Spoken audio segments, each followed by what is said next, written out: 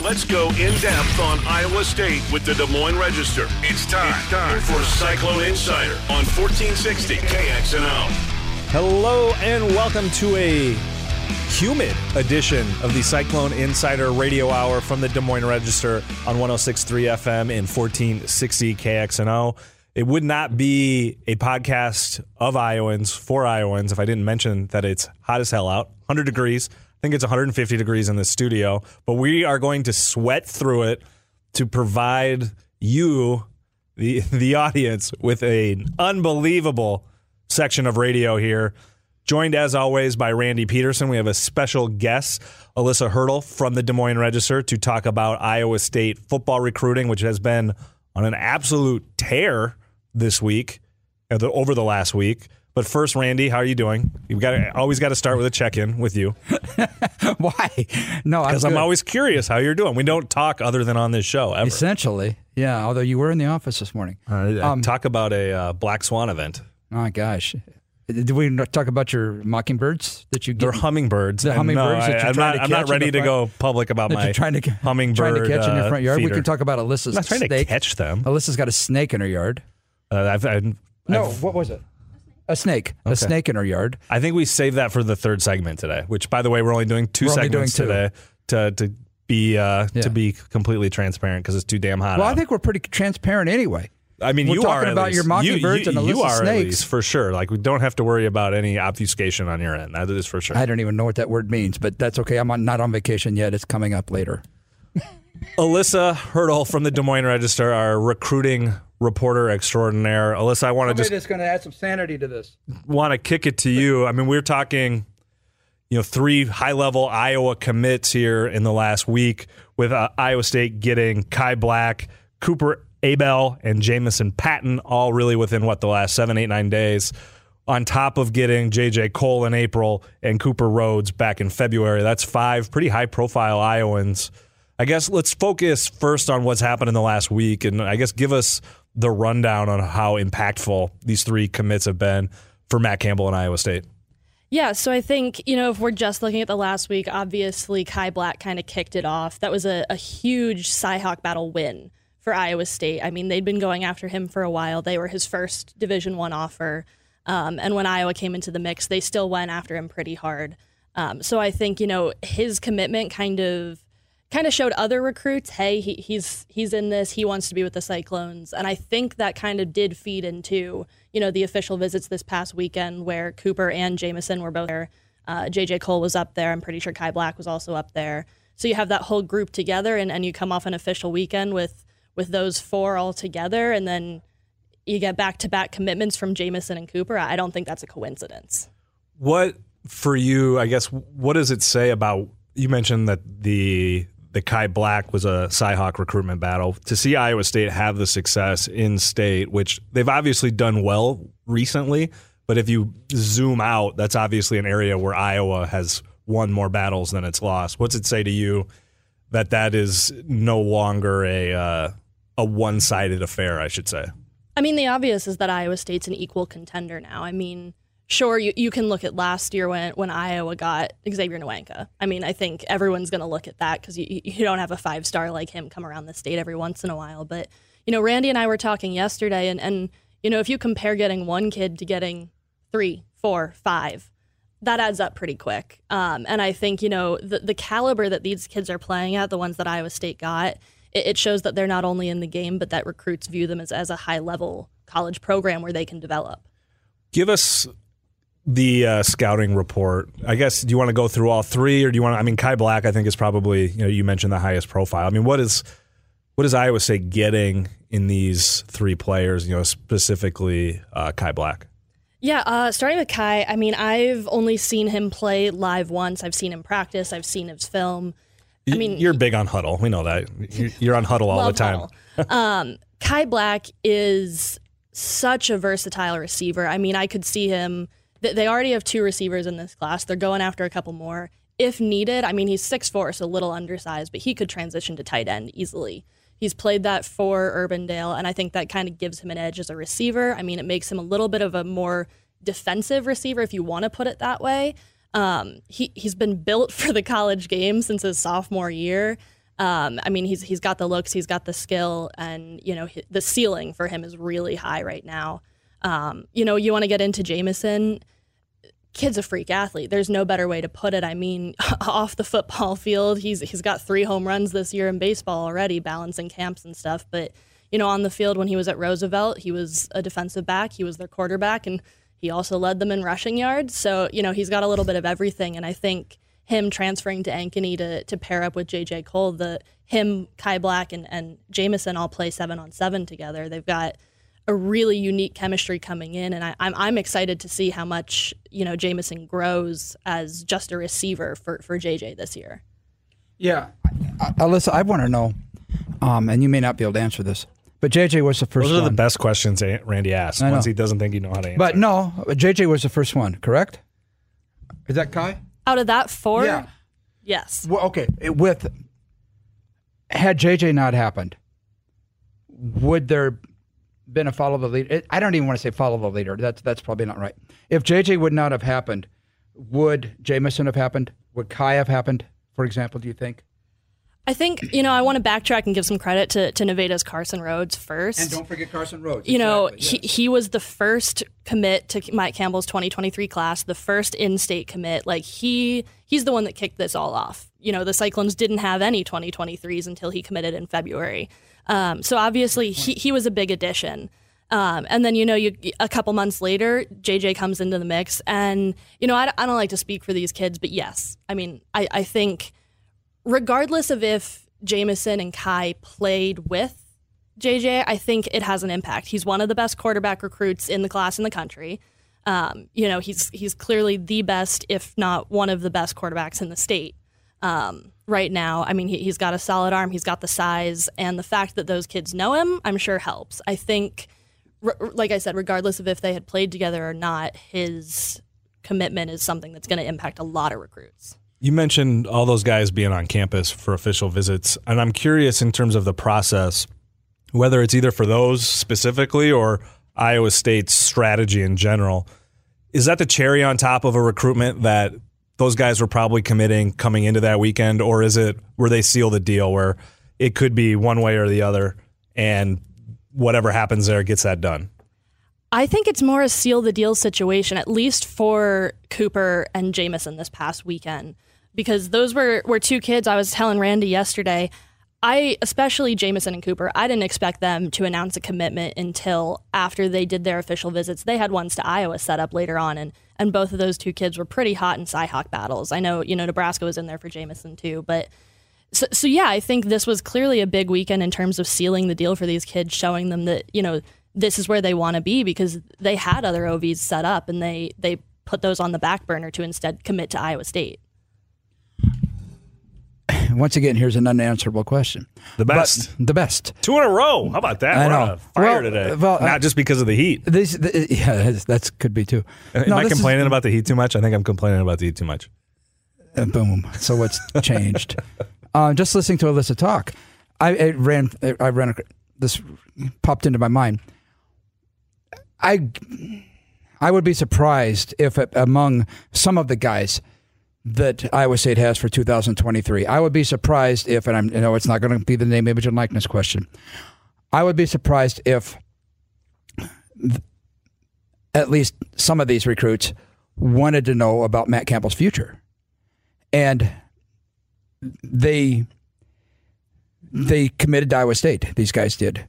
Does that say that Matt will be there to coach them, do you think? And I'm pretty sure where you're going here with this, but let me finish here. I don't know whether there were a lot of jobs open last year, and Matt's still at Iowa State. So my guess is that I would not. It would be perfectly logical for Iowa State fans to jump to the conclusion that J.J. Cole is coming to Iowa State, Jamison Patton's coming to Iowa State, Kai Black is coming to Iowa State, Cooper Evil's coming to Iowa State, Carson Rhodes is coming to Iowa State. They're not coming to Iowa State to play for somebody for 1 year. That's just my guess. You want Your me turn. to answer that? Your or do you want turn. to listen to me. I mean, But I don't know what high profile jobs would be open after this year than last year. I mean, like, certainly getting those commitments is better than not getting them. Like, you'd have, if they didn't get those guys, I guess we'd have questions. But I don't know that those guys committing doesn't necessarily answer anything to me about Matt Campbell's longevity in Ames, which is not to say he's leaving. I'm just saying if there had to be something that said, okay, that's a guy that's going to be there for another 5 years, I don't know that would be it for me. And in terms of those other high-profile jobs being open last year, yes, but the two that I think we're talking about, USC and Notre Dame, was Campbell the number one guy for either of those? I don't think so, which means we don't know if he was trying to leave or would be willing to leave, which, again, doesn't mean he was. I'm just saying we don't know. And I think if I'm an Iowa State fan, and I guess this is kind of my attitude as somebody who covers this day in and day out, is get comfortable with the unknown. Get comfortable with not knowing, because you can't know. And you will never know until every day, is Matt Campbell still the head coach at Iowa State? That's the case until it ain't. And I think that's really probably the only way you can go about it. But to your point, to get high-level in-state recruits suggests whatever he told those guys made them comfortable enough to come to Iowa State. And, you know, Randy, I don't want to burst your bubble, but sometimes football coaches lie about stuff. So, I'm not taking it as gospel, but I think if you're looking for evidence one way or the other, like, this is better than the alternative. I would say. Right. And I agree with you. Coaches sometimes lie, and I'm certainly not trying to start a or will say something that is true at the time, and then situations change, or they've all got the phraseology, and their circumstances change. I guess I don't want to frame it as just lying. They've all got the phraseology down. Yeah, you can say something that's true today that changes tomorrow. Absolutely. Right. And I'm not trying to start a big deal here. You know, will Matt Campbell leave, or is he going to stay at Iowa State? I'm not. I'm just saying that you don't do that till July every year. Exactly. We've got another month or so. No, Brian Davis does that at the Big 12. Remember that? Yeah, I do. First question last year at the Big 12 from the media was our very good friend, Brian Davis from Austin American Statesman. His first question to Matt was, I swear to God, it was the first question, why are you still at Iowa State? And I know Iowa State fans get bent out of shape about that, but it's a good question. It's a good Just question. answer it. And tell us why. It's basically saying, exactly. Matt, I would like you to publicly give your recruring pitch to the largest audience possible. I mean, you're doing them a favor. You're putting it up on a tee. But Iowa State fans let them hit it out of the park. That's okay. But I think this is Matt did. If in fact this was a question, and it may not have been, but Matt did a good job convincing them with an answer, if that was out there, that he's the coach going forward. And like we said, he did not leave after last year. Whether he pursued, whether he didn't, I don't know. He coaching these guys going forward. And you've been to football camps. Alyssa's been to camps. I've been to camps this year. It's not like he's out there just walking around being a figurehead. He's working at these camps too. I mean, just like, I guess, independent of any of that conversation, here are the facts around Iowa State football. They're coming off their best stretch in history, 5 or 6 year stretch. They're recruiting at one of the highest levels that they've ever recruited at, and Matt Campbell is the coach. You've probably, like, whatever comes next, things are set up pretty well for you if you're an Iowa State fan, if you're on the Iowa State staff, right? Like, I mean, like, bottom line, speculate going forward, predict going forward. You know, that's what we do, but it ain't worth much, right? Speculate all that on exactly all you want. And I don't think he wanted to go. If he had a chance, I don't know. But going out 7-6 is not exactly the way that that season should have played out anyway. I mean, but if it was me, I'd be more interested in where I'm going in and how much they're paying me. Agreed. That's just me. That's just me. I had to I can be bought, just if anyone's listening. If you want to pay me $7 million a year to coach your football team, I'll do it. I will do it. Your family would have to take a salary reduction. Yeah, exactly. But all right. Alyssa, I guess we've talked about what's happened here already this summer. What's next for the Iowa State football, as they're looking to finish up this class and move on even further down the line? I know, a big one coming up. I was talking about receivers before. There's a big question with, the receivers that are coming in. They've been going really hot after Josh Manning. My biggest question is to see how that turns out with 2, possibly more receivers already signed onto this class committing the past week alone. I think, they've got a lot of diversity in terms of the positions they have there. They obviously picked up an offensive lineman in that JUCO transfer. And what's his name? That JUCO transfer. I'm not going to butcher his name. He doesn't deserve that. You're a print reporter. You only have to know how to spell it. Exactly. But they added him in this incoming class. So obviously they're not waiting a year on him. But I think, in terms of 2023, they need to go after, a few more defensive, offensive linemen, kind of round out. They have their quarterback. They have their receivers. The offense is looking pretty good, at least in terms of replacing the figureheads that are going to be leaving after this season. Selfishly for me, I'm using these camps to find out who their 2024s, their 2025s are, the kids that are going to come after the J.J. Coles and Jamison Pattons and Kai Blacks of Iowa State. Yeah, recruiting never stops. I mean, it's just you secure one class and you're already, even before then, you're on to the next. And Alyssa and I were talking this morning. Interestingly, Iowa State is going after receivers, and we know Xavier Hutchinson is gone after this year and a couple others. There's one more still out there, and I can't say his name. Benny Emoji. Goji, I think. Whatever. Yeah, he's still out there, and he's Iowa State's really high on his radar also. And he's not an Iowan. I know that. But I wonder too, like in the transfer portal world, like how much of your recruiting, and obviously I think there are exceptions to what I'm about to say, but how much of your recruiting is position specific versus talent acquisition? Because now, like if I need a left tackle, I can go into the transfer portal and get a guy that's been playing for 3 or 4 years. Or if I need a quarterback or whoever, like you have the ability, an improved ability to go get targeted players.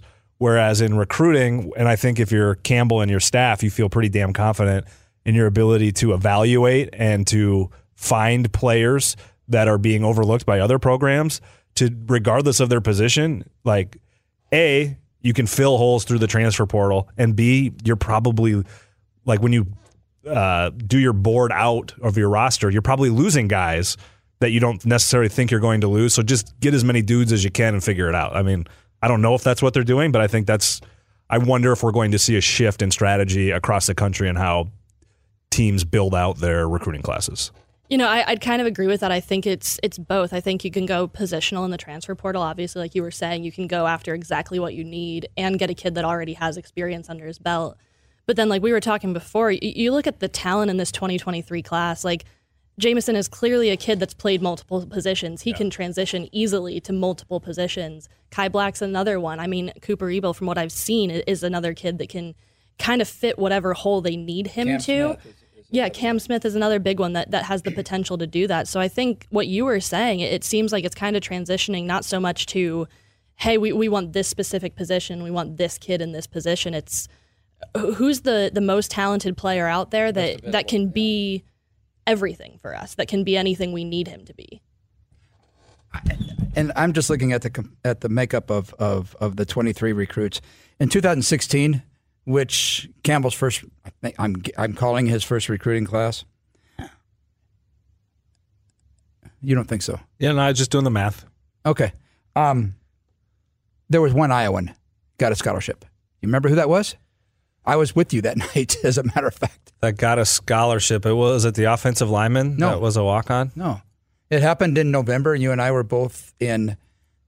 I don't know. At Texas A&M. We were sitting outside a patio eating dinner. I don't remember. Chase Allen.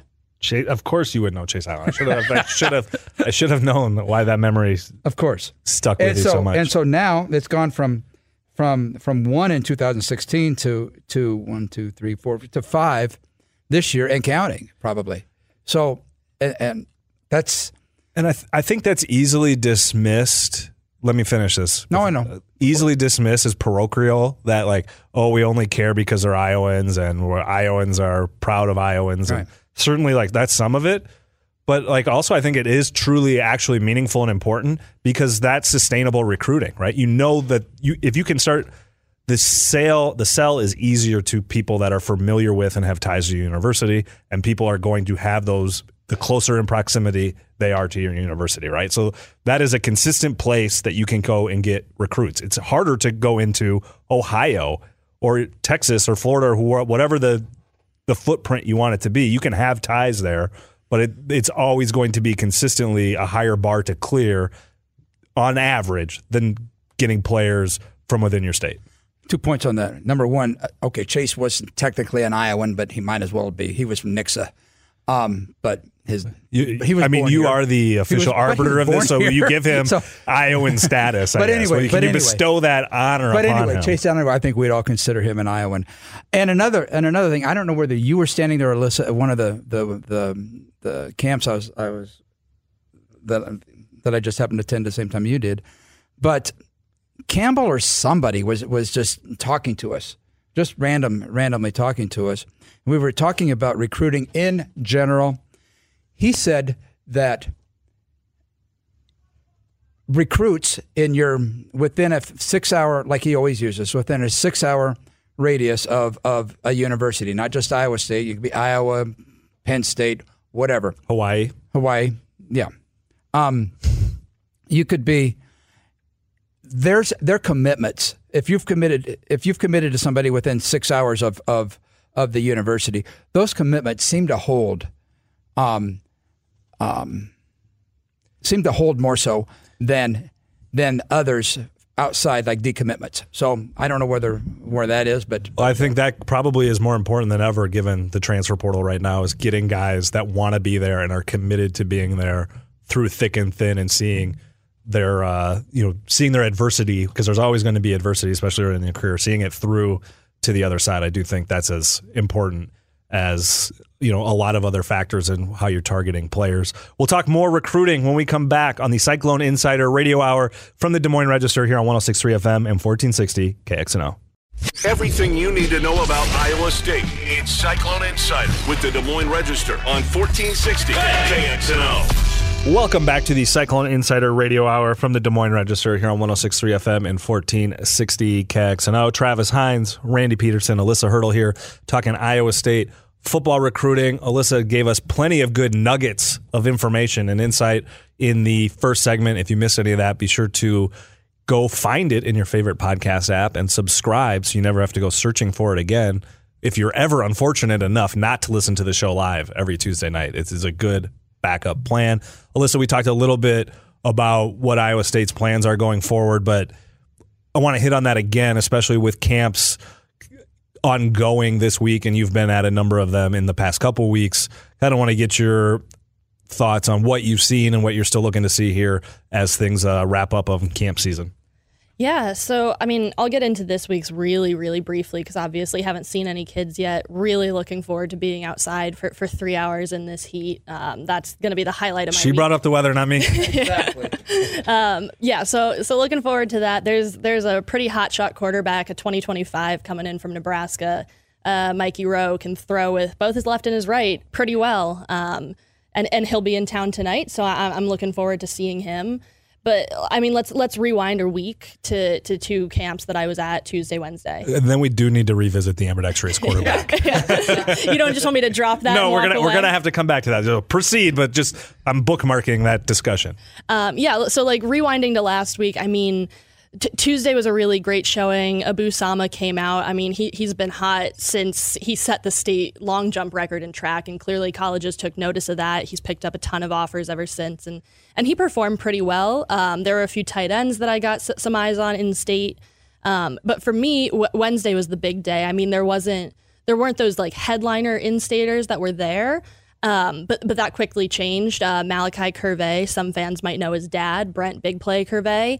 Malachi showed up, just finished his freshman year of football, and promptly picked up his first Division I offer from Iowa State after that camp because of the way he performed.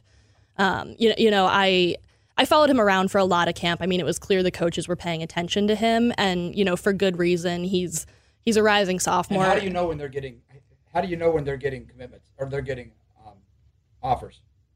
Because we can barely talk to him right after camp. They goes to the principal's office. They get pulled to the office right away. But we were fortunate. That means pulled to Matt Campbell's office for those of you. Yes. Not reading between the lines. But yeah, I followed him around a lot of camp. He's a rising sophomore. Kid is built like a graduating senior already. He could put on a little bit more muscle, but he has the size, he has the look, he has the speed, he has the feet, he has the hands. There's nothing this kid doesn't have right now. And the fact that he is only a sophomore, the fact that he's playing at Waukee, which has produced some pretty high-level players already, his ceiling is really high, and he's someone that wasn't on my radar going into camp, and certainly will be probably the first player on my 2026 recruits list. 2026, 2025, one of those two. They all make me feel very, very old, Alyssa. That is the one thing that I know. What doesn't make me feel old, but makes me feel intrigued, is a quarterback that can throw with both his hands. So let's go back to this conversation. I can see it is both a novelty and a benefit, like an actual benefit, but I guess give us some information on the quarterback with two hands. So, awesome. I mean, I can take it back a few weeks ago. I saw a kid throwing just in drills, throwing with both his hands. Had no clue who this kid was. Just showed up on my Twitter. Had gone viral very, very quickly. Log on to Twitter last night or this morning. Turns out this kid's going to be at Iowa State camp tonight. Yes, of course. From the it's really hard to tell how skilled a kid is from a single video meant to kind of showcase the fact that he throws with both hands. But he's accurate. He's strong with both arms. I couldn't recognize a weakness. I think, I'm definitely going to see more tonight when I can see him in person. But even the fact that, he comes into this with the strength in both arms to throw a football that has Division I coaches interested, that's a pretty big sell. Yeah, I would imagine that you can't be good enough with your offhand to be a Big 12 quarterback, but it is fascinating to see somebody that might try or at least can do it at a high level in high school. And I think, it's endlessly fascinating to me. My biggest question is, do coaches want him to throw with both hands, or is there going to come a point where they're like, pick one, train that one, get better than everyone else with that arm? And if we need to use you on a trick play every once in a while, you can pull out, I don't want to say pull out your other arm because it's still there.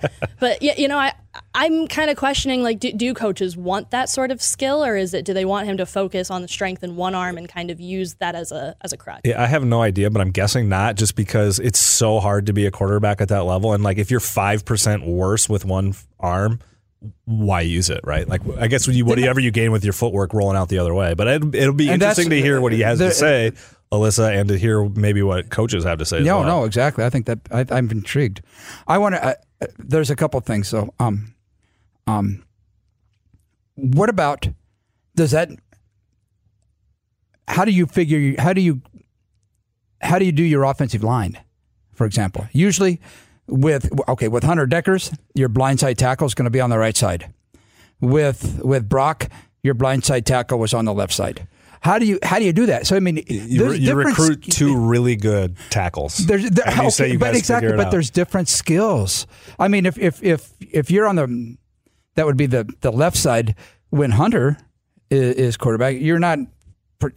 Maybe it's the same skill. I don't know, but the best players. I'm not baby. I'm not disagreeing with that. They always said the best lineman was your center. I don't know, but with a quarterback with as you would say two hands, and wasn't it how many years ago? Not long. Did Iowa State have a punter that could punt with both feet? Remember that? You got to ask our colleague Tommy Birch. Oh yeah, he's a special teams dude. I ignore them. But no, I think it's intriguing. I really, really do. Well, I look forward to hearing more from Alyssa about camp in general and also the ambidextrous quarterback. And drink water tonight. Yeah, hydrate. But Randy, I want to hear from you. You were in Ames this weekend talking to some people around the Dan McCarney reunion. Sounded like an eventful weekend, an impactful weekend for Iowa State alums, that played for McCarney, and certainly the former head coach who, despite, you don't see very many fired head coaches retain the level of beloved status that I feel like he has maintained at Iowa State, especially which, by the way, the AD that fired him is still the AD. That's kind of amazing too. Exactly. I still consider Dan McCarney the face of not only the athletic department, but if you want to say the university, have at it. Seriously, is there anybody other than Matt Campbell? But they know that's instant recognition. They could walk around the parking lot. The only other guy is the head basketball coach in Nebraska, probably. And exactly. That doesn't really translate. No, exactly, yeah. But, it was cool. The Iowa State last weekend was the reunion for McCarney's former players and former assistant coaches. A couple players, maybe a handful of players, including Zach Butler, who was a 3-year starting lineman for McCarney. They got together and decided that they needed to do something to honor their coach. They needed to do something to honor Mac. And so what they did was, among players only, they didn't seek any sponsorship money or anything, just among Mac's former players, they raised $127,000. They went to the university and said, "We've got this $127,000. We'd like to use it to name the letter winners wing at the Stark Performance Center, the Dan McCarney and Family Letter Winners Wing." And it's not just for football players; it's for letter winners for the whole university. And that money is the university agreed. They said, "Yeah, that'd be cool." That money then will be. Is that what they said? Yeah, that's cool. That'd be cool. That's cool. That'd be cool. We will indeed take your $125,000. We didn't even talk about the collective. But yeah, so I think that's neat. But that money then, whatever it is, 130,000 something, that's going to be an endowment for the Letter Winners Club which means that, I assume once the market gets back to where it should be, it'll grow, maybe. He's looking at that market punditry in the Cyclone Insider Radio Hour. Not something. Dude, I look at my stocks. They're pretty red right now. But yeah, I think that's neat that they're doing that. I mean, it's going to go to for present athletes, former athletes, who may need some sort of assistance in something from our letter winners, not just in football, but in all sports, and then set aside a little bit of money so they can do the football reunion every year, kind of like what Prom did, but his was all forever, and it wasn't basketball. Funded, and I think that became starting to become an issue. It was what? Starting to become an issue that it was not funded, that people were asking. No, exactly. Without question. Yeah. Without question. Yes. So didn't have a dedicated funding mechanism. But that's what's neat about this McCarney thing is that it was just former players. It was not, they could have gone to Sue Cup or John Fleming or, Doc Schulman or I don't know who, anybody, Weatherwax, and got some money.